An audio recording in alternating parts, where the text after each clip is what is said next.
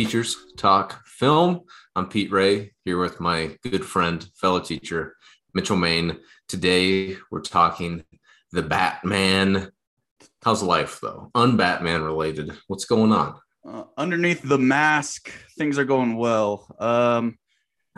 April's crazy for teachers. After spring break, we come back to school beginning of April, and it's a dead sprint. You're the track guy, but we're all sprinting at this point.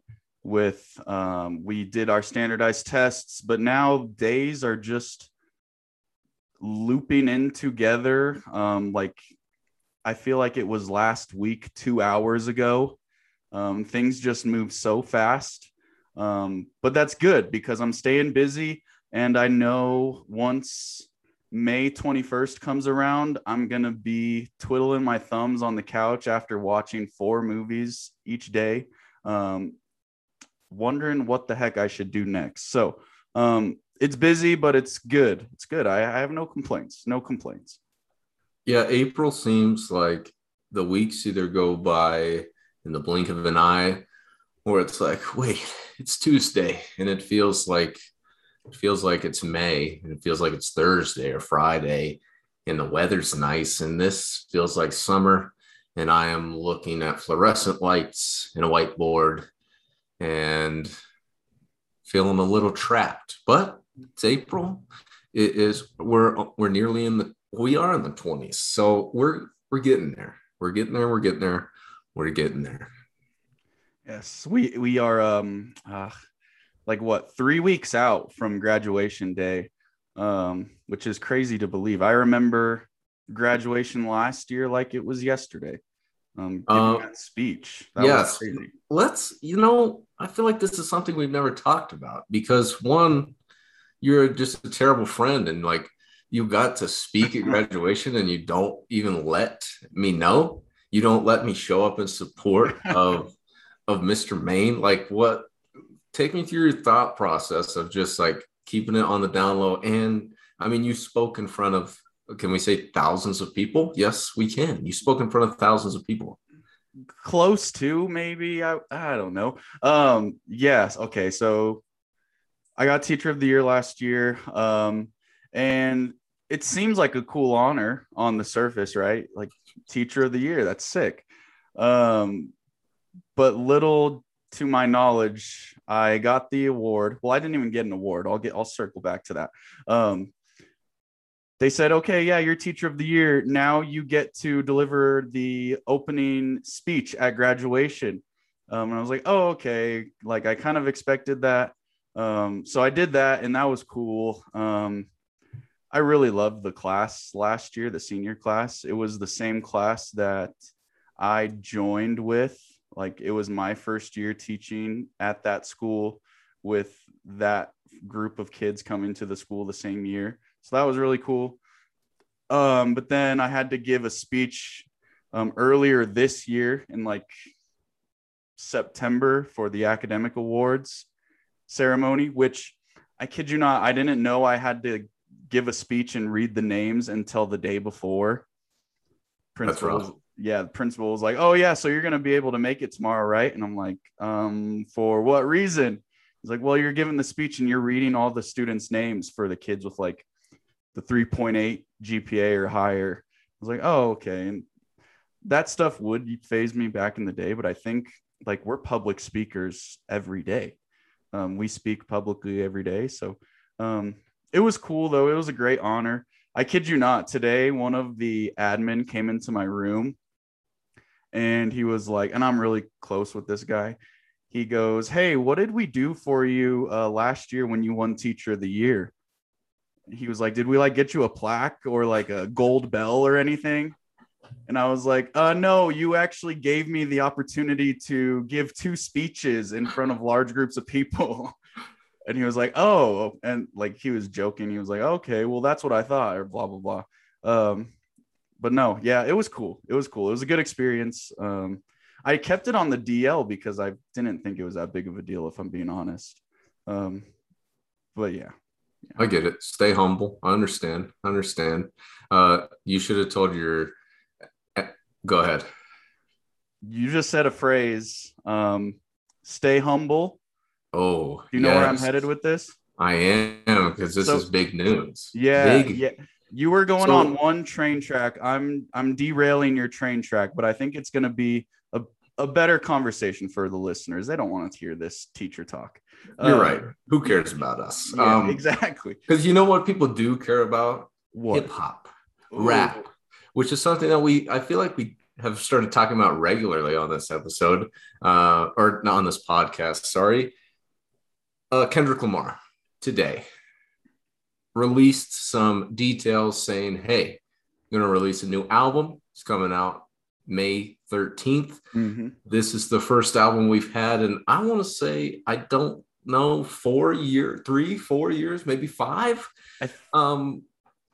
It's rough, man. It's been a long wait. And I don't know. I'm pumped. I'm excited. I just cannot wait. I like everything Kendrick Lamar puts out. I feel like people didn't love. Damn. I liked it a lot. I listened to it a ton, so I'm pumped. I really liked it. It came out, I think it was in 2017. I'm thinking. Yeah, because I think it was the first year where I was like full on teacher. And I remember that coming out. I remember it's called DNA, right? Yes. Yeah, like that song just perpetuating through the test of time all the way up until next year, when it was like the theme song for the NBA Finals, where we actually watched Kawhi Leonard and the Raptors take down the Warriors and the injured Klay Thompson. Do you remember that? It feels like ages ago. But yes, that did happen. That did in fact happen. That was before the world got a little crazy. But yeah, good times back then. Yeah, I remember watching that. But back to Kendrick, I'm excited for it. I feel like summer is when the true GOATs come out to play. Last summer, it was J. Cole with the off season. Stunk. Yeah, it was great. You didn't like it? Is that what you said? I said it stunk. I didn't think it was that great, but I'm not a big J. Cole fan, so I'm not an expert. Guys, we still like X-Ray. TTF Nation will forgive him for his sins that he has said on this podcast already. The offseason was great. Even better, though, was Call Me If You Get Lost, Tyler, the Creator. Now we're back on the same track. Yeah, which did win Best Rap Album of the Year. And Donda was up for a nom as well. But I'm going to say that the Best Rap Album won the award for Best Rap Album. Yeah, and then also Isaiah Rashad dropped an album last summer, The House is Burning. 3 great albums. I still listen to them regularly. Great dog walking music, great running music, mowing the lawn music. Whatever you do in the summer, those songs are going to be there for you. And I'm excited to hear some new Kendrick. So yeah, if you're ever just like bored, all you got to do is picture Mitchell Maine mowing the yard to Humble by Kendrick Lamar. Just looking completely stoic, completely natural, no emotions, just complete focus. And since we are on the topic of music, one of the questions I had, I'm going to move it up a little bit since we're trying to get some flow here. Okay. The movie we're reviewing today, The Batman, one of the most popular things about it is the song Nirvana, Kurt Cobain, Something in the Way. Here's my question. You're riding on a motorcycle. You are slightly depressed. You've just lost your parents and you've decided to become a caped superhero. What song is playing in the background as you ride down the rainy streets? I'm interested. Let's hear it. Okay. I've thought about this. You posted the agenda last night for this episode, and so I've been thinking about it. And I'll be honest, I initially came to one thought, like it just naturally came like within 5 seconds. And I was like, that's darn near perfect. And so I'm trying to think of another alternative, but I just can't because this is perfect. And instead of me telling you, I'm just going to play 10 seconds through my phone speaker. Because I'm thinking we're not allowed to play more than 15 seconds of the song. But this is it's just the instrumental for the song. Let me clarify that. And I took the approach a little bit differently than you. I'm still in the city of Gotham in this scenario. I'm still the Batman. But, you know, I'm rough. I'm rugged. And I have a song that I feel encapsulates that, but also touches on my love for hip hop music. Just picture this. I already am. I'm picturing the rough and rugged Mr. Maine already. Rough and rugged Mr. Maine / Batman riding my motorcycle to the Iceberg Lounge, and you hear this.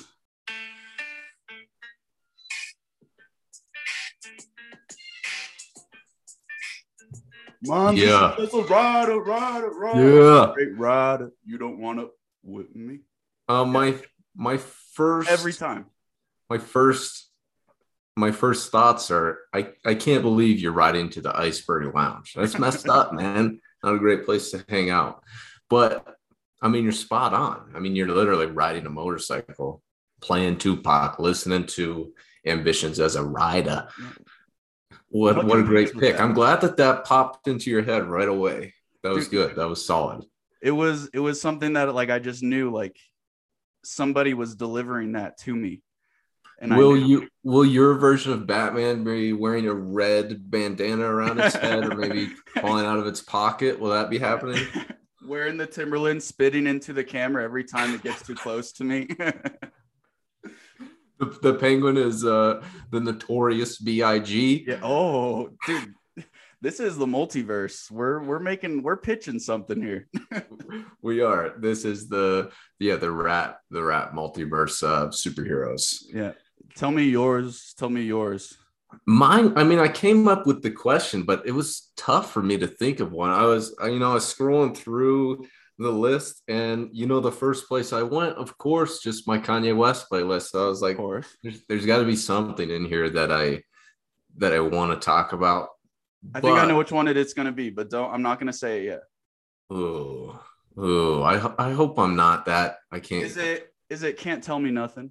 No, I actually didn't pick a Kanye West song. I branched out a little bit. Okay. But that one definitely popped into my head.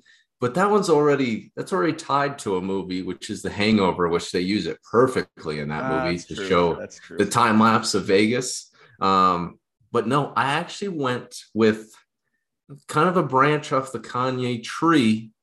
I went Kid Cudi, Pursuit of Happiness. Okay.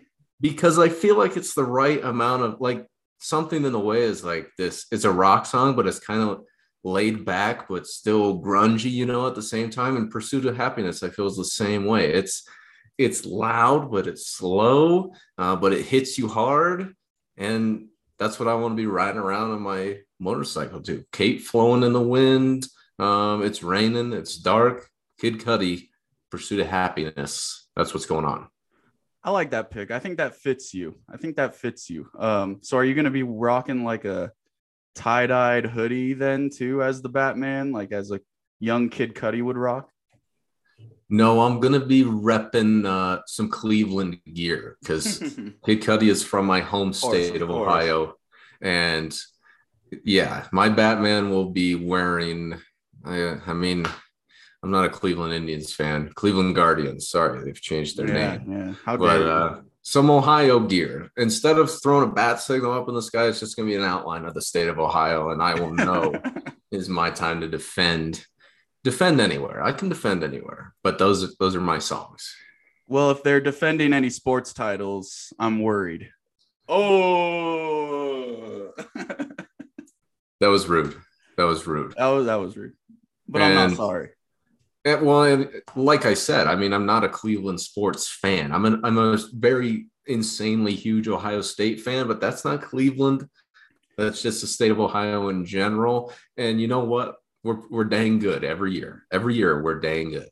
You're like my brother, though. He's all over the place with his sports fandom. Like, you're a Yankees guy, you're a Packers guy, you're all over the map. I'm glad you brought this up because I am ready to defend myself immediately. From the age of 1, from the age of maybe 2, I have been a Yankees fan. Same for a Packers fan. It has been from a young age. Yes, I may be all over the place, but those are ingrained into the roots of who I am. So I will take no more slander on my sports teams. Yes, I'm a Yankees fan. Yes, I'm a Packers fan. Yes, they're both normally pretty dang good. I've been lucky. I'm blessed. I understand. I understand. It's fair. I like the Rams, the Los Angeles Rams, simply because I used to play with the St. Louis Rams in like Madden '04 when it was like Marshall Faulk, Torrey Holt, and just the absolute beast of a lineup. So I get it. Back then. Yeah, I get it. I get it. Okay, let's move from sports talk to superheroes because I know we've reviewed Blade already. What a great episode that was. But to me, that's almost not even a superhero movie. That's a vampire movie. This is our first real dive into the superhero genre. Mm-hmm. And let's just lay it out for the people, for TTF Nation, for our listeners. What is your superhero background? Okay. First of all, I want to say not correct you, but I would also diverge and say that the Batman is very much so not a superhero movie. We're going to talk about this. We'll talk come back to this. This is good. Yeah. But background with superhero movies, growing up, I always talk about my older brother at the beginning of pods. He was a huge Batman guy. And so he's 4 years older than me. Obviously, that lane was kind of paved already for him. So I'm not going to walk the same path as him. I'm going to trailblaze my own path. And so I did that through the realm of good old Spider-Man. He is my guy till the day I die, baby. Spider-Man, he's truly my favorite superhero. I think he's got the coolest powers. I have a huge speech about why I think he's the best that I give to my students the first day of school every year. But nonetheless, really into Spider-Man, really into just superheroes from a young age, as any 8-year-old boy is. I mean, come on, it's just got a grip on culture. Like, everybody loves superhero movies. My wife loves superhero movies. They just appeal to the masses in one way, shape, or form. Everybody's going to resonate with one character at least. And so I got into them with just exploring Batman and Spider-Man with my brother. Spidey's my favorite. The Dark Knight is probably the best superhero movie ever made. Shout out to Heath Ledger, rest in peace. We'll give him his flowers. No Way Home was great too. I think it's better than the Batman, and maybe we can circle back to that with another point of contention. Yes. But yeah, tell me about your background with all of this. So I'll say it right now. Batman is my favorite. He's always been my favorite. He always will be my favorite. I think the main thing that got me into that idea is Christopher Nolan, the Dark Knight trilogy. I mean, they're so stinking good. And I remember the first time that I watched The Dark Knight in theaters and was just like, this is so cool. This is awesome. I was in middle or high school. So yeah, it's a great time. You're just super gung ho about it. And I loved it. And then I got into the Arkham Knight video games. Those are awesome too, where you actually get to be Batman. And if you can't tell, I've thought about maybe quitting the day job and doing a little training.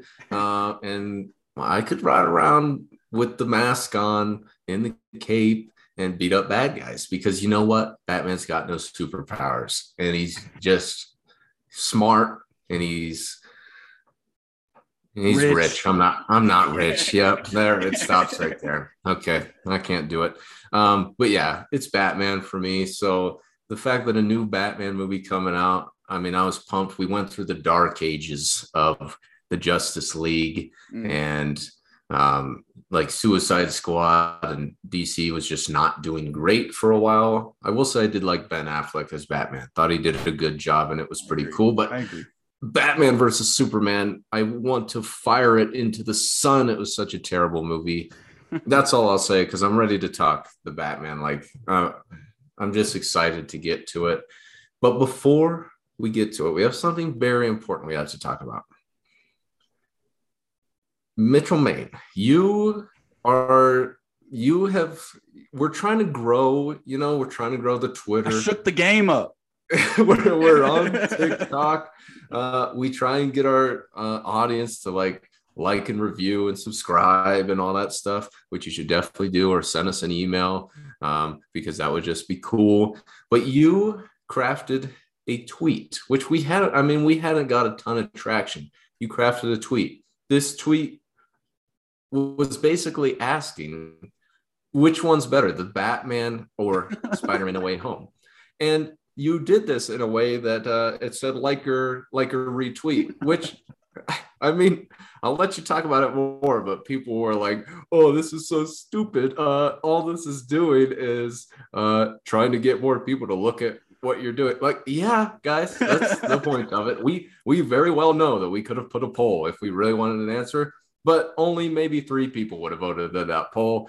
And last time I checked, there were like 2 million impressions on this tweet. So first of all, way to go, way to make everybody mad. But just talk about your process there.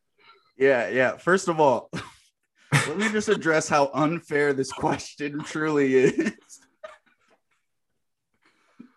This is so question this is. It's so funny. It's so funny. I love this. This is the most ludicrous question I think I've ever seen on Twitter. And because they are totally 2 different films. And obviously we're going to talk about one of them today. They're both great in their own respects. But I was just, conversing back and forth with one of my brothers, Robbie V, big fan of the pod. Shout out Robbie V. Shout out ETF Nation. He's got a little following with his Twitch streaming. Check him out. Robbie V, the Salt Lord. But he was telling me, like, giving me some ideas of like what to tweet about. And he was like, one easy way is to just do like a like and favorite and retweet question. And I was like, okay. And then like I was thinking and I was like joking around and I was like, oh, I could just do which movie is better, Batman or Spider-Man. And so, you know what? I just went for it. I thought about like the best way to present it. And so I used the emojis. Very easy on the eyes, just the tweet. And, most people are responding in a way that is civil, that is creating good dialogue, which I think is great. As teachers, we want people to talk and communicate and potentially disagree with people. And like you said, if we do that to a poll, or if we make this tweet a poll with our, at the time, 17 followers, we're going to get 4 responses, 2 and 2, and it's going to be an even split, and there's going to be nothing exciting going on there.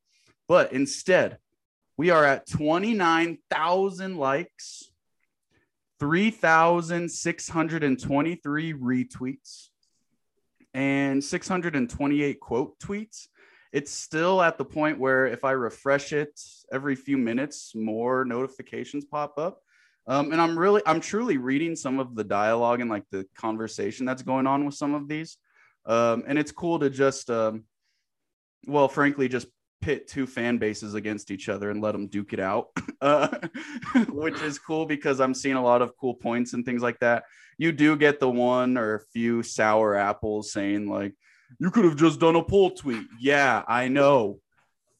I even went on my personal Twitter and quote tweeted it. I saw that. That was I was like, just do a poll tweet, bro. The cherry on top was when I saw that. I was like, that's fantastic. If you want to see this tweet, just follow us on Twitter at Teacher Film Talk. Just Teacher Film Talk. It's blown up. And I honestly thought it was going to get maybe 25 retweets, 25-ish favorites. Robbie V started the trend by the first retweeting it because he has a decent following on Twitter, and it caught fire from there. I'm not sorry about making the tweet. Some people are way too mad about the fact that I presented it that way and not a poll, which makes me wonder what's really going on in their lives that they're mad about this. So I don't apologize. I think it's great to have superhero talk, especially in a way where, you know, you can kind of be a keyboard warrior and just duke it out with random 12-year-olds in San Francisco and hear what they have to say. So viral tweet, that is my first experience with it. TTF Nation, you'll see many more viral tweets from the Teacher Film Talk Twitter. That is the first one. So yeah, not sorry about it. I love the just like, I do not care. I did it and it worked. And you know what? You're probably going to do it again. Yeah. And if you are a new listener, because you know what? The followers went up. That's how it works. When people see your tweets and they see our beautiful logo and then they say, you know what? I want to listen to these guys. Maybe. If you're new, welcome. We're happy to have you. We're happy you showed up to the Batman. Maybe if you're a superhero fan, go check out the Blade episode. Maybe leave a review. Talk about which one's better, Batman or Spider-Man, in the comments. I don't know. You know what I should do next? Make a tweet. Which one's better? Retweet for Batman, favorite for Blade. You know, the next one you should do after that is which one's better? Tweeting polls or tweeting like and retweet? I love it. All right. Let's get into the Batman. Before we get there, again, if you're a new listener, go listen to our last episode because it's so different from this one. We talked to Kiru. But on that last episode, I mentioned something. I said that for this review, I would be donning the cowl. I would be donning the Batman mask. So if you're listening, I'm sorry, you're not going to get to see this, but it is currently entering the top of my head and forehead. Bum, bum, bum, bum, bum, bum, bum, bum. For the remainder of this episode, the Batman mask will be on my face. Are you ready? I'm ready. I have a special guest with me too, actually. I brought him alongside. I brought Mr. Bruce as well. Those who are listening. I have the gigantic. Those who are listening, Robert Pattinson is currently in Mitchell Maine's house on the screen next to him. He's got the impeccable jawline with just the perfect amount of facial hair.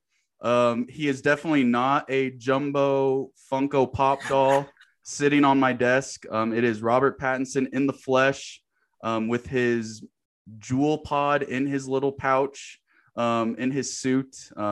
He's ready to chat the Batman with us. All right, here we go. Synopsis.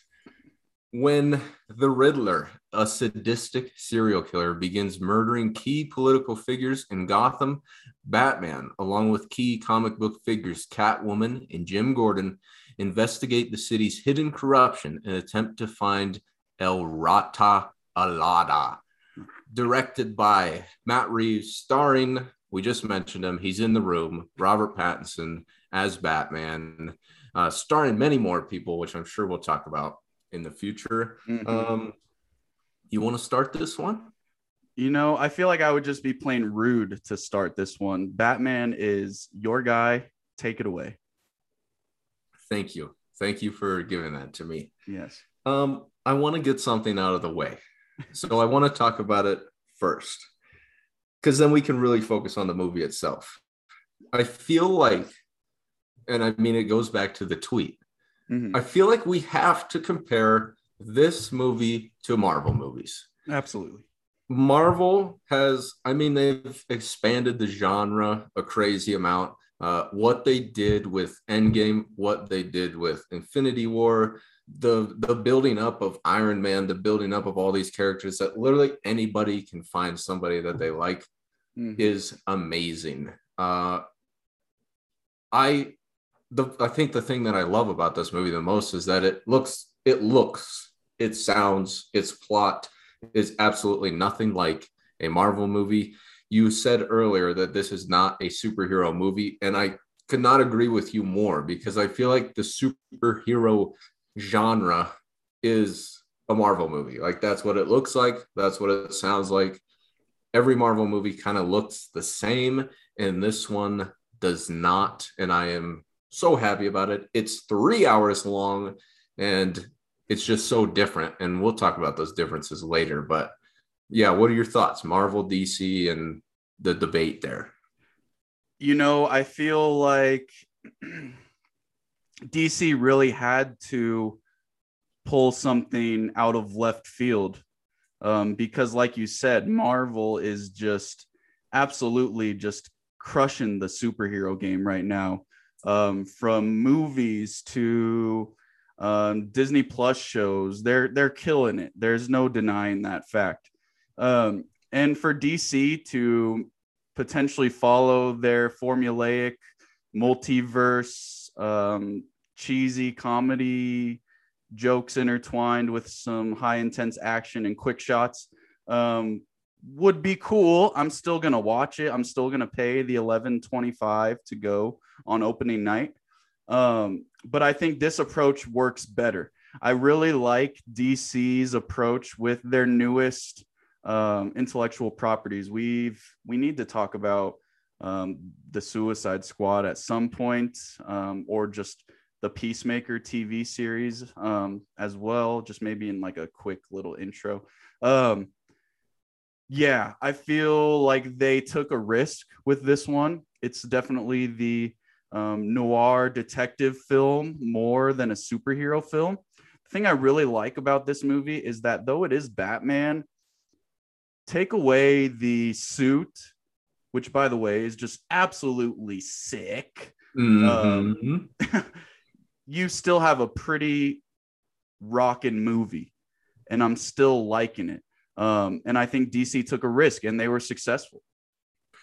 Yeah, and I think that's probably one of the biggest things I'm going to talk about is I really hope that, I don't know, directors like look at this and go, hey, you know what is good is if we make a movie like this is a noir detective movie, it's a mystery, and Mm-hmm. we just throw the superhero in there. Like, let's just make a comedy movie, the superhero is a character in there. Let's make a horror movie that's rated R and there's blood and it's freaky, and throw the superhero in there, because then we're getting new things. We're getting new things instead of saying we're going to make a superhero movie, and yeah, we'll have elements of fantasy and we'll have elements of horror, but I just feel like that doesn't make the biggest like change. It doesn't. We don't get what we got here, and I love what we got here. So I mean, that's why I love this movie. It's so different from what we've seen. And I think Batman is truly the one superhero that can pull it off well. Like, and I think that's because of its predecessor films before. Like you talk about The Dark Knight with the Joker and Heath Ledger, just an incredible performance, dark, and they're sort of scratching the surface at this new subset of superhero film that is going to later then become the Batman. I'm really excited to see where Matt Reeves takes it from here. But like I think about like you can't make like the Hulk a noir detective film. Like the Batman, it works. Like Gotham, the city sets itself up like naturally. I feel like the noir detective film fits for that city. Again, it was a risk, however, but they were successful, and I'm excited to see where it goes. All I'm picturing is Hulk, like Bruce Banner, just walking around trying to figure out these clues, and he can't figure them out, and then he just Right. turns into the Hulk. And yeah, that'd be interesting. He'd have a tough time with the Riddler for sure. Yeah. Uh, let's get into like some more specifics. And the first thing I want to talk about is, and I think we, I mean, we talked about this the first time we saw it, and maybe we'll say that for the end, our experience seeing it together. Yeah, we got to But talk about that nugget too. yes, Yeah. the lighting of this Mm. movie, I absolutely loved. I loved it. I wrote down a ton of examples. I'll just talk about a few. The way that the light shines off of his bat suit, because it's made out of this like leather type, like hard leather. I feel like it shines off of it unlike any bat suit we've seen before. So you see like those yellow lights, the street lights, when there's not a ton of light, but it's shining off of that. Um, the red just in like the title scene of the Batman, but we also see that kind of throughout the movie. And one of the places is the Iceberg Lounge, as you said already. Oh, That red, just Batman and red, it goes so perfect together. It's awesome, and they don't overuse it. It's great. One of the big things of noir movies is how dark they are. Like noir literally means dark, black. So I love that. The like perfect use of light where it is dark. Probably the best example of that is it's one of the first scenes we have with when the Riddler is behind the mayor or the governor. Mm-hmm. He just like pops up. You can barely see his glasses. It is perfect. Speaking of, I mean, I have the mask on. You are wearing the Riddler glasses, so you've brought a prop as well. You've brought a costume. Yeah, I think I picked out the wrong glasses though now. I don't want to be associated with that guy. He's insane. I loved the golds, like the sun rising. There's just a ton of gold and yellow. Another great scene. I feel like this has become kind of a norm for the Batman movies, but there's like gunfire going off and it's complete darkness. Yeah. Oh my goodness. And you're just seeing Batman. It's so cool just seeing him beat these guys up, but you're only seeing it between the muzzle flashing dude, in the hallway. That is the hardest scene in the movie. It is so okay. good. I'm cutting you off. I'm sorry. Dude, that scene gives me goosebumps, man. When he comes up from the elevator, you hear the ding, and then it's just quiet, and it's black. Turn around. Yeah, they see the bat. He's on top of the ceiling, and then they just start firing at him, and you can only see like the glimpses of light coming from the ammunition, and it's just like this strobe effect. And Pattinson is just bam, bam, dude. It's so sick. Oh my gosh, I remember seeing that in the theater with you, and I was like, dude, this is the coolest scene. And then rewatching it again this time just solidified it. Oh, beautiful. It's so cool. And then the last, I mean, there's plenty more. We could make a whole podcast on just the lighting in this movie. It's become pretty popular though, and that's the flare scene when the garden is flooding and Batman lights the flare, and oh my god, the red is back, and you're just seeing his reflection. We get a shot above of the red. Oh my goodness, it's amazing. And even right before that, we have the red and blue of the police lights like flashing on the water as he's falling. Come on. These people are geniuses. Like, to think of this stuff and to make it look that good. I will never, ever be able to do that. I just love it, man. Just the way, without saying it, but they're basically just saying, let Batman put the city on his back and let him go to work.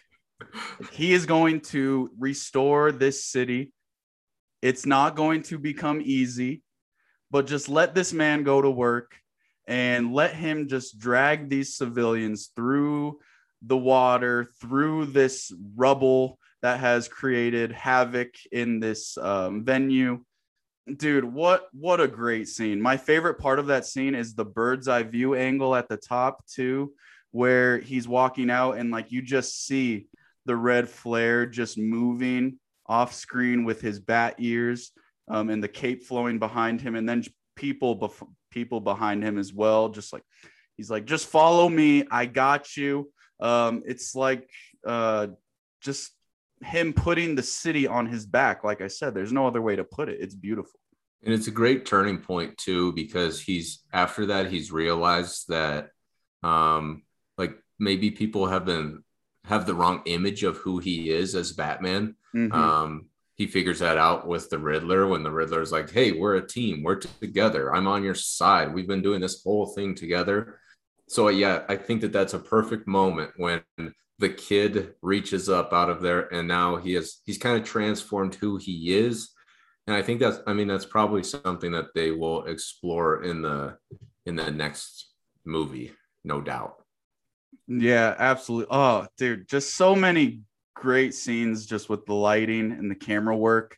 One that you didn't mention, which is going to lead into my next thing that I wanted to talk about, was the very first look truly of Batman. We get the opening scene, which it gave me Rear Window vibes, where he's looking into the apartment complex, which I thought was really cool. We're seeing through the cool eye tech, which the tech is just unreal in this. But the first scene where we see like him in the subway station with the goons with the white faces, it's pitch black again. Yeah. And then we just see him emerging out of the shadows. Tie that in with the score. Dude, the score in this movie is phenomenal. I said this to you on the night we went and saw it. I was like, man, it felt like I was watching Darth Vader on screen. Like, just not only the way he walks body language wise, but the score along with just the costume and everything. Like, he's scary, dude. like he is scary. He is the vigilante, and he is out to protect. But man, if I'm on his bad side, I'm not feeling good about my chances. And I mean, is there a better opening scene to introducing a new Batman in a new world in this new place when the narration? God, that was my next point. Oh my God, the narration. I want to go watch it right now and just listen to the narration. And holy cow, especially because I mentioned this to you earlier, but it sounds so much like the comic books. Mm-hmm. I'm not an expert on the comics, but I've read a few, and there's a lot of like, that's how they start. It's like Batman introducing to you like, hey, here's what's going on. It was so good. Him talking about being the shadows when they're afraid of the shadows. I mean, my mind is about to explode. And I don't know. I've seen this movie 3 times. And I want to watch it again. And it's 3 hours, 9 hours of my life have been consumed by this movie. Talk about the narration, because you wanted to talk about that. Oh my goodness, man. Hidden in the chaos is the element waiting to strike. Here, wait, keep going. I'm gonna do the bells. I'm gonna do the boom, boom, boom. They know fear is a tool.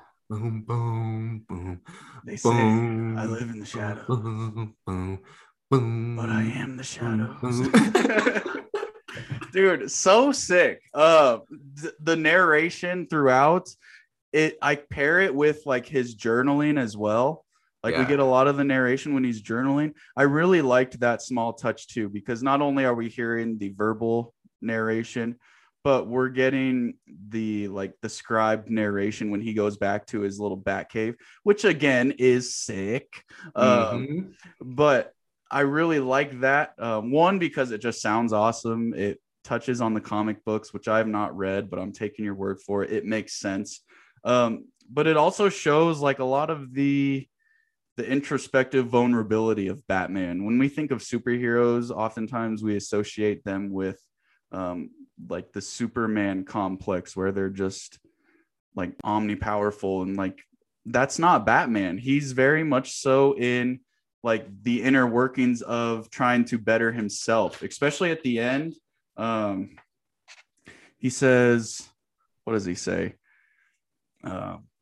He says something like, I'm still learning. I have to be more. This city is scarred like me. It's like this guy is vulnerable. He's a little bit emo, yeah, but it works. And the narration just really highlights that for me.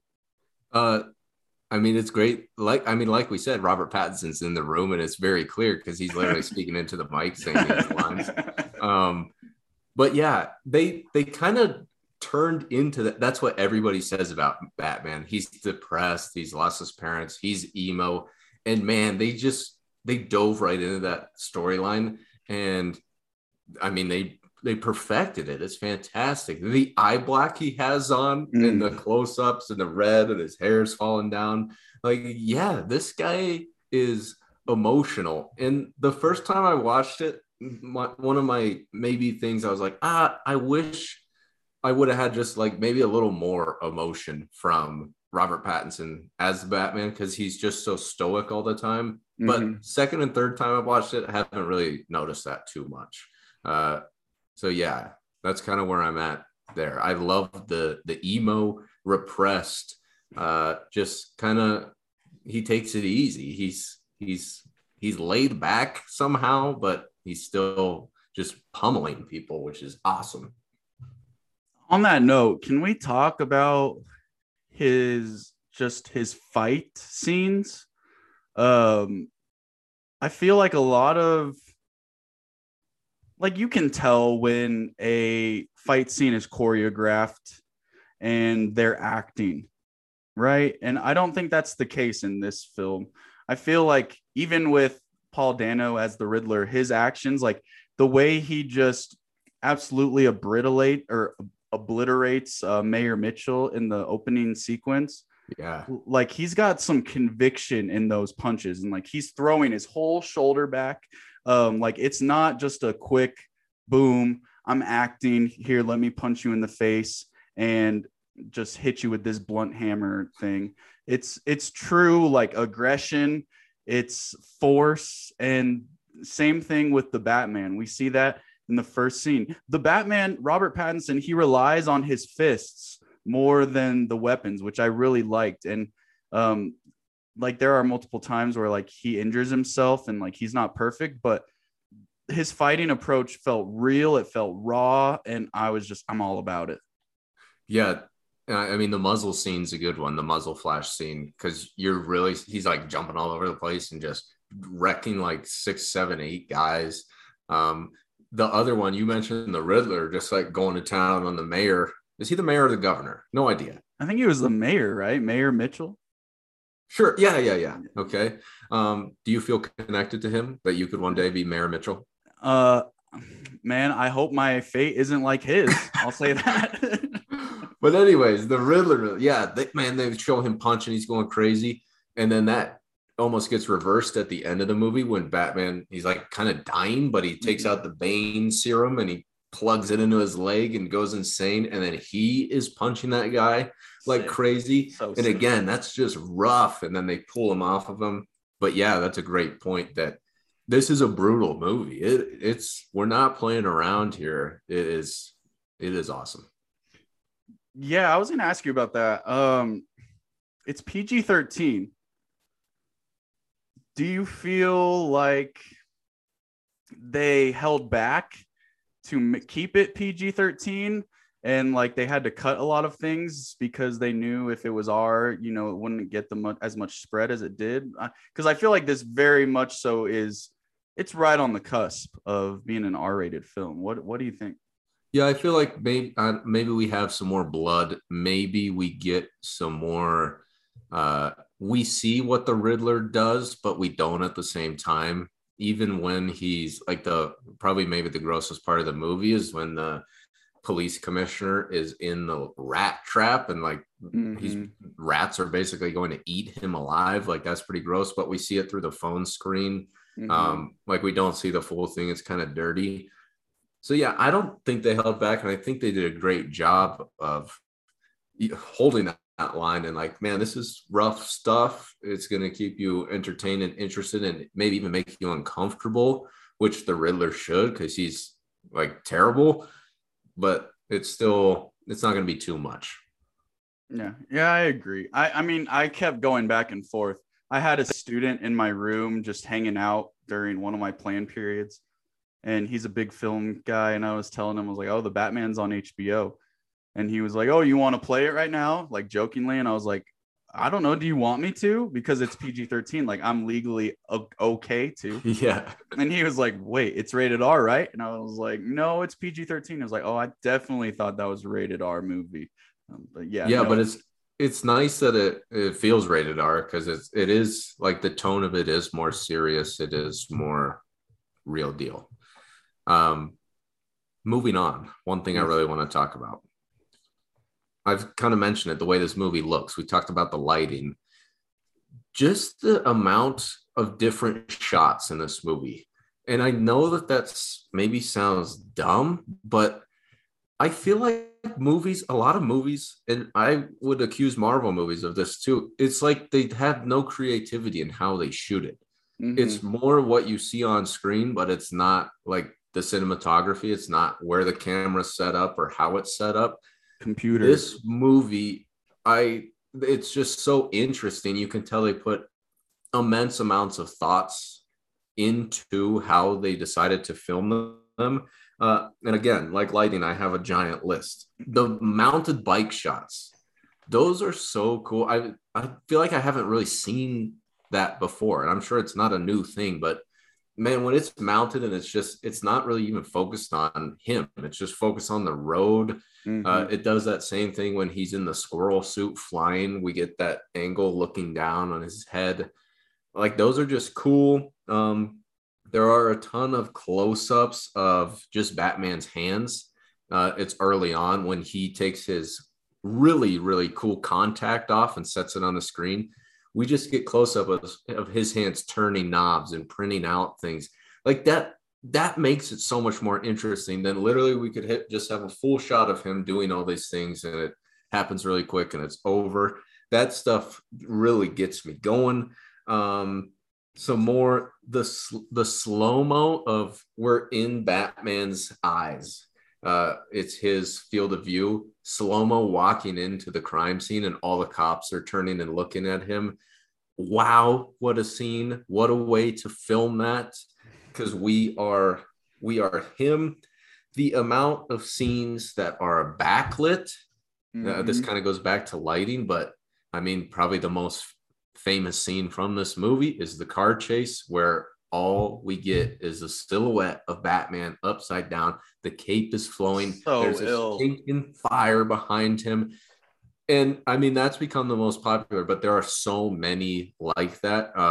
YouTube channel shout out. There's a YouTube channel called The Beauty Of, and they just do the beauty of movies. I just watched it before we started recording. There are so many scenes where whoever we're seeing is just a silhouette. And a lot of times, I mean, it's perfect for Batman. He's in the all black and whatever is behind them is lighting them up, but you can't see their face or their back or whatever. I mean, I love those shots. I have many more, but go ahead. I was going to say, can you shut up so I can share some shots? You're taking all of mine. I maybe mentioned 4 and I have at least 10 more. Yeah, I'll name a few. Yeah, because I got a few as well. I really love the close-up shots on just the faces. Obviously, I think they're hitting like where they need to have the enhanced editing and camera angles and things like that. Not even editing. I shouldn't even say that. It's just the camera work is unreal. One that really stands out to me is when we see the Riddler in the diner after he basically just sets himself up for being arrested. He says, I ordered a pumpkin pie or something. Pumpkin pie, baby. Yeah. Pumpkin pie. They slam him on the table. The camera then is just right in his face. You see the glasses, and it's just not only the close up, but also his facial expressions. Like he has like this weird little smirk at first. Like, well, no, first he's kind of like terrified, like he's realizing what's going on. But then after that sort of anxiety settles, or whatever you want to call it, he starts like smirking in a really creepy way, and it's just right in his face. The camera is right there, too close for comfort. I'm freaked out, and I'm not even in Gotham. Beautiful acting, beautiful camera work. You mentioned the car scene, the car chase scene. You're cutting me off. What? I must. We're gonna keep cutting each other off. Since this is your movie, I'm gonna let you cut me off. You cut me off here in a second. We gotta stay even. Because I gotta stick with that scene with the Riddler being caught scene, because there's one shot right after the Riddler. It goes back to Batman. He is like, I don't know if it's slow-mo, but it's slow. And I'll talk about slow later on, but he's stepping like through the policeman, and he like is peering in through the window. There are so many shots in this movie where there is something between the character and the camera. And that's a great one. We have the window of this diner, and there's rain all over it. Yes. Like it's not a perfect shot. It doesn't look, it's not beautiful. We're not getting the Captain America glowing. It is like, it's hard to see Batman through the rain, and he's peering in on the Riddler. And there's a lot of shots like that where it's gummed up. There's water on the camera, and you're about to talk about the car scene, which is a place where they do that a ton. I'm so proud of how I transitioned right back to you. No need for cutoffs. Let's hear it. Well, I was going to circle back to that one, but you cut me off with the restaurant diner scene, but I'm okay with it. I'm okay with it. This is your movie, your moment. The car chase scene, though, super, super sick. Again, we get the close-up shot of Penguin, and he's basically just freaking out because the Batman is just right on his tail, literally. The camera is to the left of him, and we're right up in his personal business. And the Penguin shoots out. He shoots right at the camera, and it just obstructs our view. Add that with the rain, add that with the orange glow of just Gotham and the fire, dude. The orange, dude. And then the scene, or the shot where, I mean, we have to mention this. The Batmobile just jumps through the fire. Come on now, come on. And a quick shout out, because the first time we watched this, one of my former students was in there, and he came and like debriefed the movie with us afterwards, and he called that scene Batman gets stuck in traffic. Yeah. And I mean, that is the perfect way to describe it, because I've watched this movie 3 times. Every time that scene feels long. It's like, okay, we get the car chase. I want to see the explosion. I want to see Batman walking. But yeah, what a beautiful, beautiful, awe-inspiring shot. Can I add something to that? Of course. Yeah, when we watched that, we were debriefing like little dweebs in the movie theater. It was like me, you, your student, and like some 2 like 40-year-old dudes who were able to escape their wives for a couple hours. That'll be us someday. That'll be us. Yeah, exactly. But we were just debriefing, chopping it up, and I think I said something to the likes of that car chase scene was too long. I think I regret saying that now. Oh, really? You're backtracking a bit. I think I'm backtracking. I do think the film is a little long, and I'll talk about that when I give my score. But it was necessary.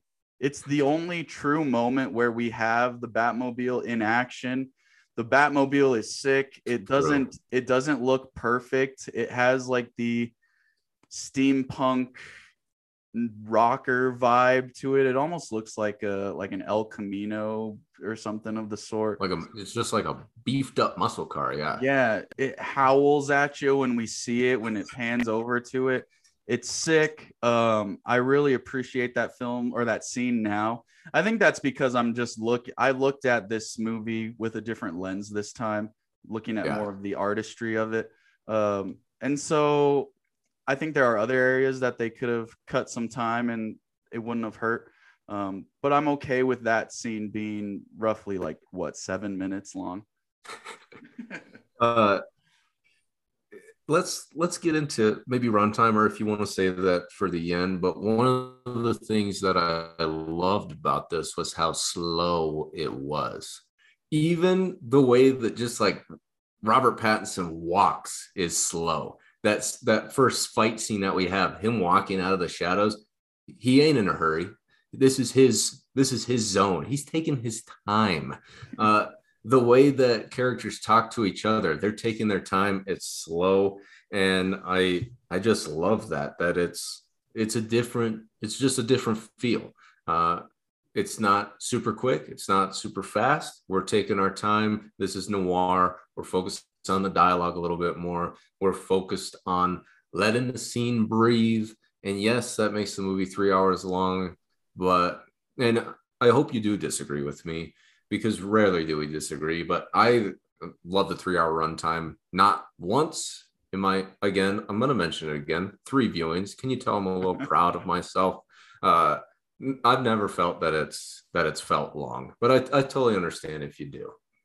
So I agree and disagree with you. I agree. It's a slow burn noir film, and that's pretty consistent through all 3 acts. I think I even labeled this like the Batman, the slow burn detective noir.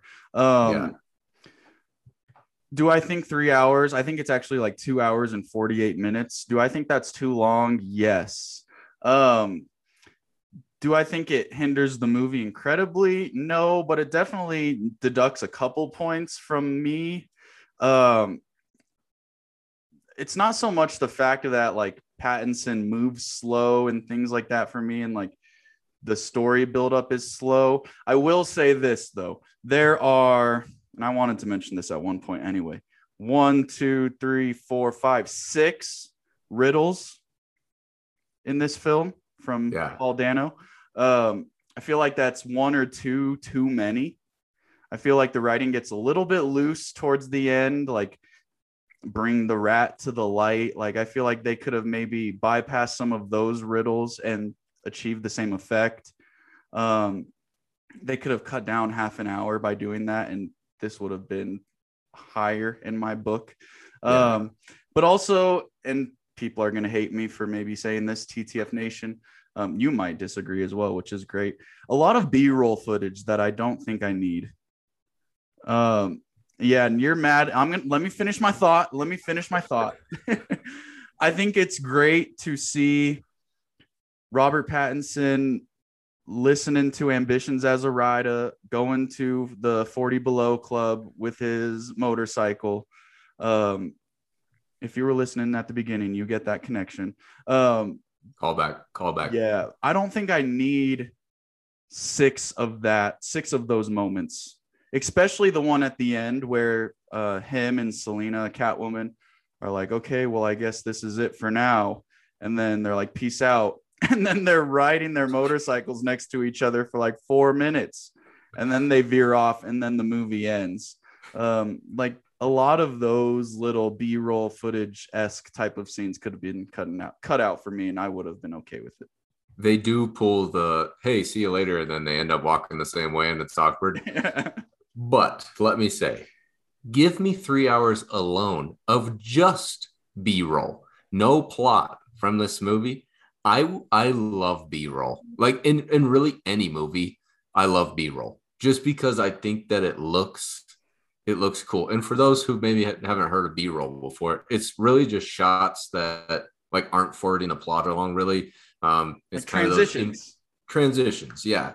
I love that in any movie. Love that you can, and that would be maybe my favorite job on a film set, because directors don't really film that themselves. That's a whole department that goes and films the B-roll. I would love to film B-roll because I think there's a lot of thought you can put into, how are we going to transition from this one thing to the next? Give me 3 hours of B-roll. I'm watching it, especially from the Batman. Yeah, I mean, I like it. And you're right. It makes it longer. It definitely does. It adds a lot to it. Yeah, and since it's the Batman, like I'm okay with it. And this film is fantastic. I mean, rewind this to any point where I'm talking and I'm just gassing it up like no other. But the B-roll footage is a lot. I think the bigger issue I have are some of those riddles.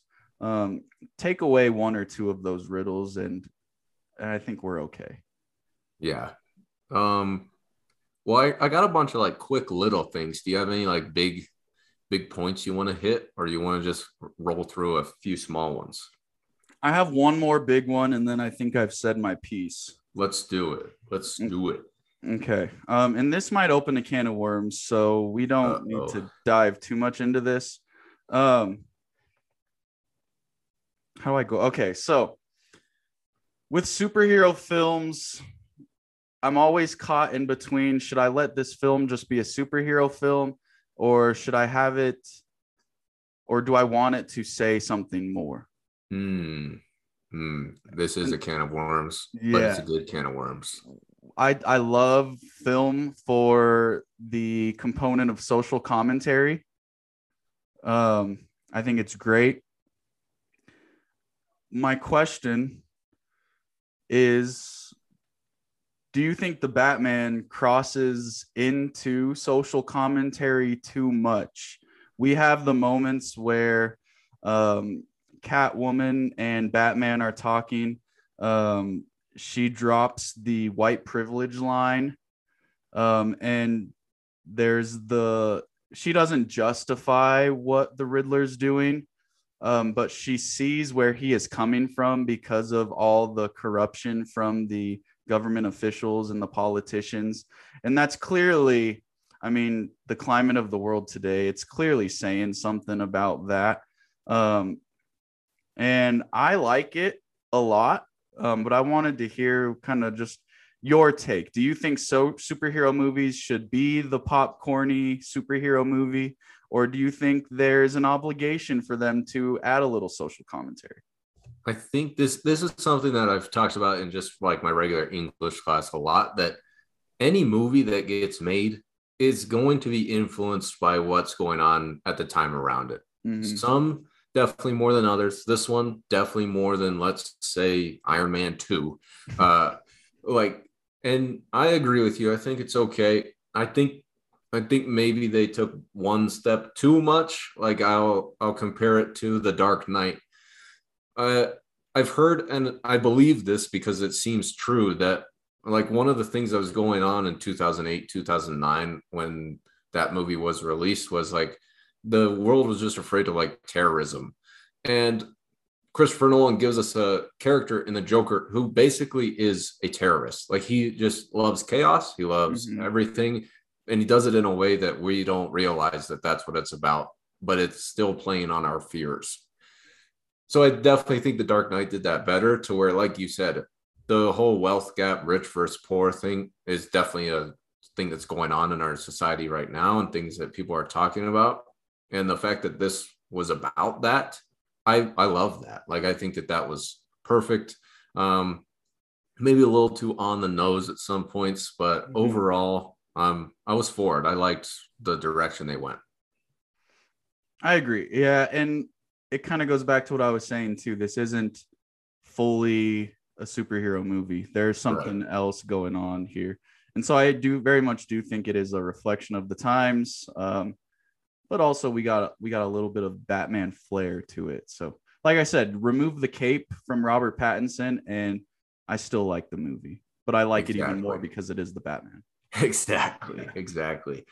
Yeah. And that's a good point. Like, me being a giant Batman fan, that's definitely, I give a ton of points to the movie for that, but I just like the way this movie looks, feels, the plot, characters. I like them all. And yeah, I guess a few quick things real quick. We haven't talked about the Riddler too much, but him as a villain, I enjoyed him. I liked how little we knew about him. We only saw him when he was releasing videos or literally writing letters to the Batman. I liked that we didn't focus on him too much till towards the end. And the fact that he's like mentally deranged, that I mean, that kind of goes back to what's going on in cultural discussions right now. So I really liked that. I liked like the penguin and that whole, I mean, the iceberg lounge is so cool. Oh yeah. Just the way it looks and everything that happens there. Zoe Kravitz as Catwoman, I mean, she crushes it. She crushes it. One of the perfect lines is like they're not saying, "Hey, this is Catwoman." It's just like she's got the hood on that makes the cat ears. She has cats all around her, and then I really like the line she says, "I've got a thing about strays," because got a lot of cats. That line is so perfect because it's literally things about her personality. Like she cares about these people who are on the outskirts, and we get like this. The word "stray" is connotative with a cat. So I thought that subtlety was good. Like the characters. My big things, yeah, the way it looked. Oh my goodness! Again, give me the B-roll, and I'm in. One major qualm. Ooh, major. Get the Joker out of this movie. Oh, that was my next question. All right. Elaborate. No one ever in the history of this world is going to outdo Heath Ledger's Joker. It's not going to happen. We have this cultural fascination with the Joker now. And yes, he is one of maybe the best villains in all comic book ever. You almost can't do it. You can't do it because of how good Heath Ledger did. So I'm a little worried about the next movie because I don't want him to be the main villain. But it did sound like at the end, like he's talking about a comeback story. And I've heard people talk about like maybe he'll just be stuck in Arkham Asylum and maybe like helping the Riddler or helping other villains. I do not want to see the Joker in the next movie. Because yeah, I just think it's so hard to everyone's already comparing this movie to The Dark Knight and to Justice League and to every Batman movie that's come before it. Why open yourself up for the comparison to the best portrayal in a superhero movie ever? I agree with you giving praise to Heath Ledger. I disagree in the fact that you just have a major qualm with it. You saw the deleted scene. Yeah. With the Joker and the Batman. If they were to add that, I would have been pretty mad. Okay. Because this isn't about the Batman and the Joker. One thing I did like about it's not very subtle, but just the little moment with him in the Batman is just the reminder that, because at this point, like the Riddler's locked up, like things are semi-positive for Gotham, like they're on the upswing, but it's this quick little reminder, hey, this place is still infested with crooks and psychotics. Don't forget that. Remember, there's this other guy here. And like, do I think they need that scene? No. I liked the laugh. I thought the laugh was good. I have no qualms with that. But yeah, I mean, it's not needed, I would say. And I probably shouldn't say major qualm with the score I'm about to give this movie, but yeah, that was just something that when it came up the first time, I was like, didn't need it. But you're right, it doesn't drag it down. Doesn't drag it down as much as I maybe opened it up to portray. So I agree, though. You can't replicate Ledger's performance. Not a chance. And one thing I will say from that deleted scene, they're not trying to replicate it. He looks so different. He sounds different. And I'm sure, you know what? I'm sure he'll do different things. So if he shows up in the second one, it's not like I'm like, this sucks. Because you know what? I trust Matt Reeves after this movie a ton. Because man, he killed it. He killed Absolutely. It. Is it score time? It is. It is. Actually, let me just add one thing. You don't need to add. The Batman's kind of funny in his own way, where I don't think he thank is. you. He Thank knows you. he's funny. Yes. Yeah, Thumb drive. the thumb drive. There's the scene too. You got a lot of cats, and then the scene where he's with Gordon, and Gordon's like, "Hey, you could have held back on that punch." He's like, "I did," and he's like just so nonchalant, but he's hilarious. I don't think he knows how hilarious he is. And that's such a great Batman line when he says, I did pull that punch. There's so many lines throughout Batman history of him just being so stinking cool and just better than everybody else. Yeah, I mean, that line is great. When he holds up the thumb drive and Gordon just looks over and he just goes, Jesus. He's just like, oh, man. But yeah, and then he holds it up again and he's like, try this, where they're trying to decrypt the thing. And Jim Gordon's just like, he just lets out a sigh. I think he's like, oh, or I think he says, I hate this guy or something like that. So, something like that. Yeah, that was good. I want to hear your score first. Okay. Yeah, I feel like I addressed everything I needed to. My score didn't change a whole bunch from when I initially watched it. Initially, I gave it to interrupt you real quick. The Yeah. first time we shared our scores were in the bathroom next to each other at the urinals. So yeah, relieving ourselves after the 3-hour adventure. Yeah. And I said to you then, I give this an 89.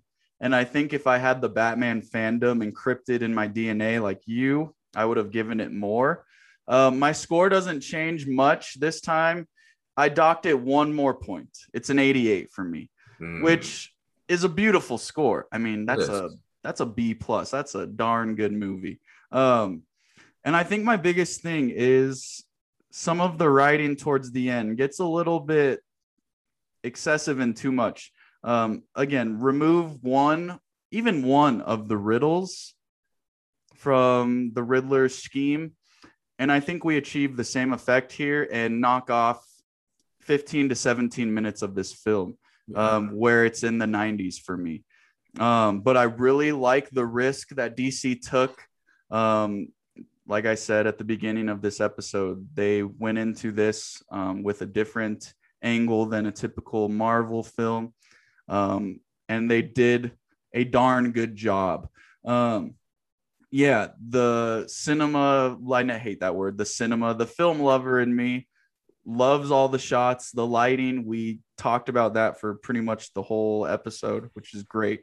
Love it. 88, great score. What about you? Okay, first time I watched this again, urinal score, I believe was a 93, maybe even a 94. And I think it was a 93. And I went home, and as I thought about it more, I just went, man, I love this movie. Bumped it up to a 94. Second time I watched it, I went, you know what? I really love this movie. And I settled on my final score of a 96. Woo! I love this movie. Yes, my Batman fandom plays into it, but I just think that this is a well-filmed, well-made, it's just, oh my God, it's a movie. I think we're at the end of our words because I love this, and I'm excited for I think we've opened the next chapter of Batman and what is to come. Yeah, and I'll probably throw it on tonight. I'll probably fall asleep to Robert Pattinson's intro and his narration as he beats up the people of Gotham. So yeah, 96. I love this movie. Love it. Glad I picked it. 96. It's a great choice. I mean, how could we not? With the HBO Max release, we had to talk about it, especially with the tweet too. It just makes sense. Makes sense. We gotta call back to our last episode because we said that this movie is really what started this podcast. Talk about it. I mean, like we said, we were debriefing after the movie, just kind of talking. I mean, we had great conversation. And I think that was like, hey, we're having a conversation. Again, we were talking to one of my former students, which I think made it even better. it was just guys talking movies. What can be better than guys talking movies? Uh, and we kind of like texted a little bit after that. I think we talked about doing a podcast before, but it's like, do we really? I don't know. Are we up to podcasting? Which we are. Thank you very much. But yeah, we just started talking about it. Let's do it. What's the name gonna be? I feel like since we're both teachers, we got to do something with teaching. Let's throw a logo on there. We got to find some intro and outro music. We have to maybe pump some iron a little bit so we don't look so bad on screen. Hum with the voices, get the voice boxes going. And I really wanted I wanted this to be the first movie, but that would have involved like us going back to the theaters, and we did it at the right time. We started great with Spirited Away. And yeah, this is the movie, The Batman, that started Teachers Talk Film. Yes. Yeah, I remember it vividly, actually. We were talking before the trailers came on for the film, and we were both talking about the climate in the world of academia right now. Yeah. And I said something to the likes of, man, I don't know what else I would do if I wasn't teaching. Maybe be a firefighter and try my best at being a writer. And you said, yeah, or doing a podcast. And I was like, I looked at you and like, I kind of like looked at you seriously. And I was like, and the heavens opened. Yeah. The heavens opened. The sun came down on my beautiful face. That luscious beard there. I looked at you and I was like, bro, like I've been thinking about like wanting to do it, but like I'm not gonna just talk to myself, and like you're my guy and we both teach film. So I was like, I would be down. And like I said it, I remember saying it like 4 times. And then I was walking Arlo one day and I just texted you. I'm like, I'm really down to give this a true try if you want to. And you're like, I'm in, baby. And so we went for it. We started brainstorming some ideas. Teachers Talk Film was birthed at the picture show. And now it's 7 episodes deep, with a lot of promise ahead. I'm really excited about it. I feel like we're growing as podcasters. I really like our discussions. I feel like the way we did this one was at the perfect time too, because like you said, I know you were eager to talk about this biting one. At it. Yeah, but you have to wait for the viral tweet. You have to wait for the HBO Max release. And we're doing it at the right time. And so, yeah, this is a journey that's just being started. TTF Nation, we thank you. We thank you. Yeah. And one of those things you mentioned is what really like brings us together. It's 2 things. It's actually a lot of things, but it's movies and it's teaching. There's old school rap, there's basketball, there's we've got plenty, but those are the 2 main ones. So let's get into some teacher stuff. If you're new to Teachers Talk Film, we like to talk teaching at the end. So if you hate teachers, you hate education, it's okay to stop the podcast. This is not the podcast for you.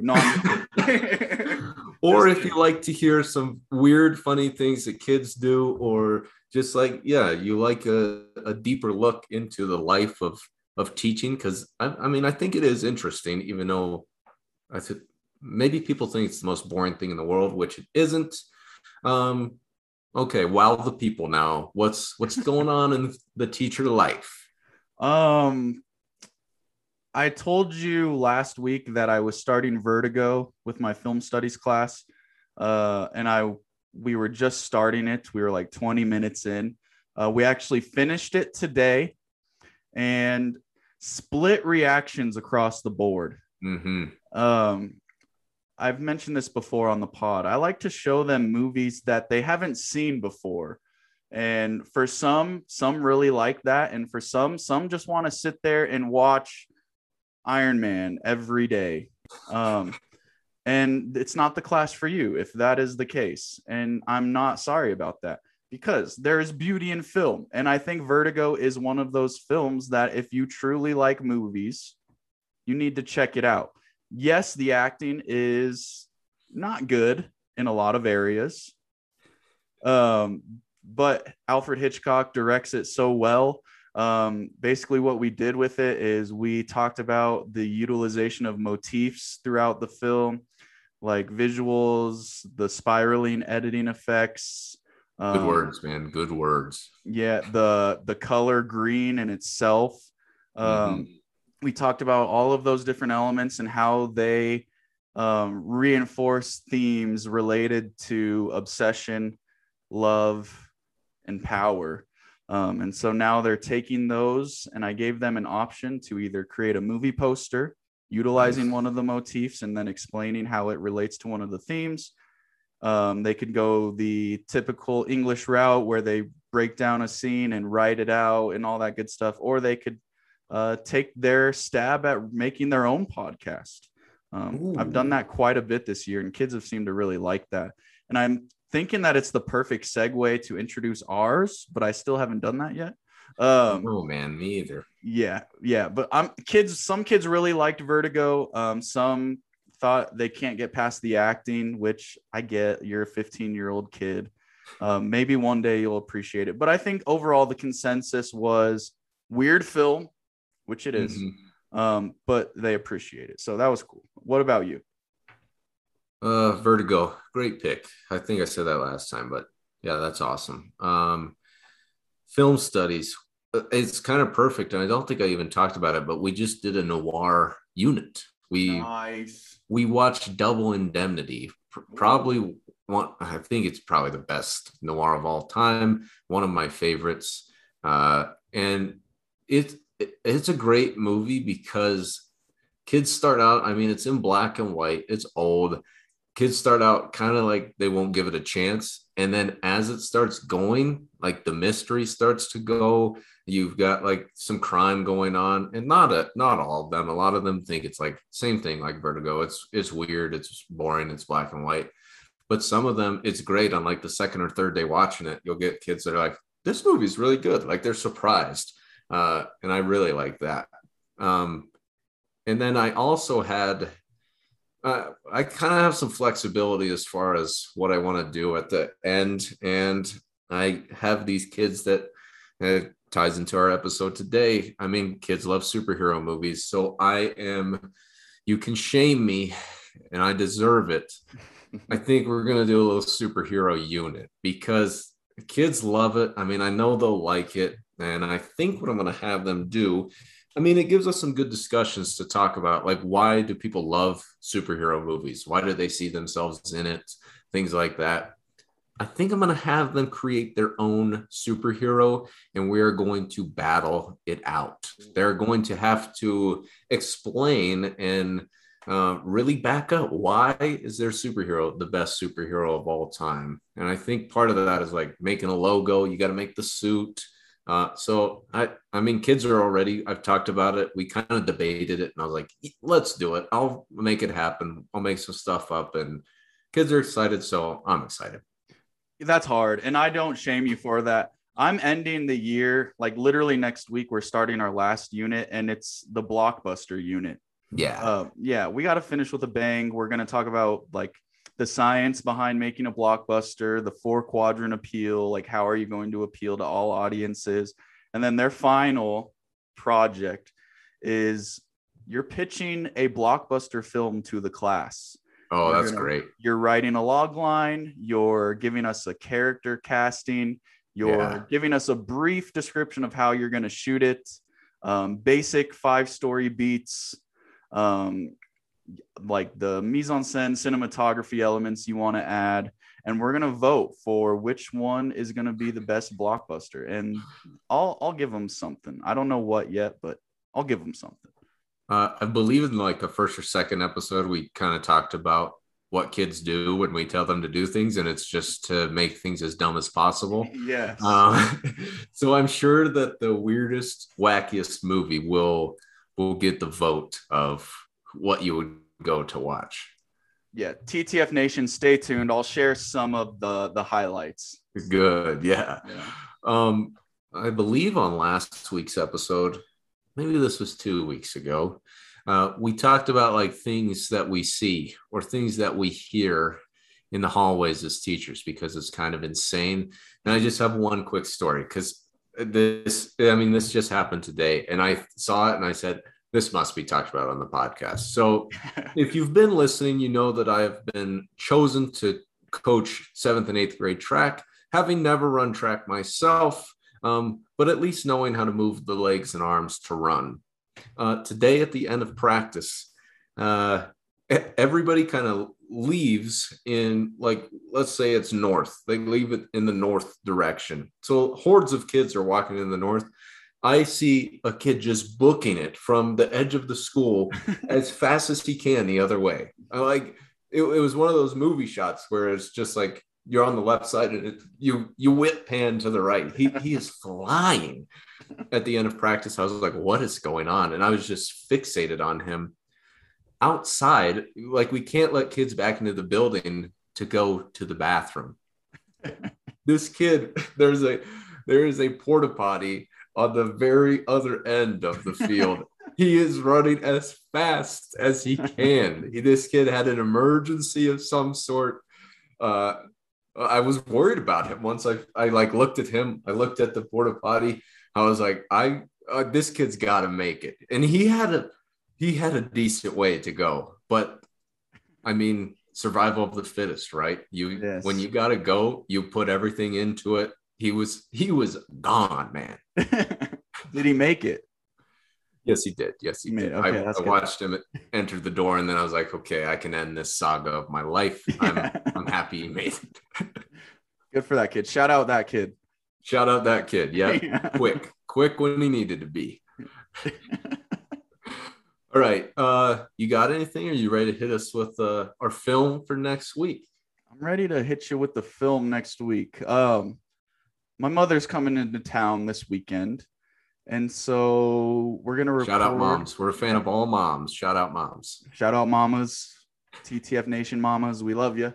My mom's coming in. We're recording our next episode early next week, so I'm thinking of something of quality that would be suitable to spend a couple hours with her with this weekend. And so I keep seeing it pop up on my Netflix list. It has a lot of good reviews. I've heard a lot of good things. We're watching Into the Wild with Emile Hirsch, best known as Jay Adams in Lords of Dogtown. It is a novel that I have not read, but you've read it, and maybe that can be a talking point next week. Looking forward to it. A little bit different than the Batman, but surely we'll get some good conversation out of it. So TTF Nation, Into the Wild next week, found on Netflix. Check it out. Into the Wild. I've been on my list for a while. I'm excited to watch it. I might have to open the book back up again and scroll through it real quick. I can think of no better movie to watch with your mom than a guy who goes out into nature all alone because he doesn't like his parents, and I won't say anything else because maybe you don't know the story, but yeah, good mom movie. Yeah, we'll see. Yeah, maybe I'll get some quotes from her to throw up for. That'd be great. Some mom thoughts. Yeah, mama thoughts. I like it. Yeah. All right, dude. Well, do you have anything else left to say, or are you ready to peace out? No, I'm ready. Into the Wild, Netflix next week. Ready. Beautiful. All righty, TTF Nation, Into the Wild, Netflix. Do your homework. Stay up to speed on everything. And peace out. Peace out.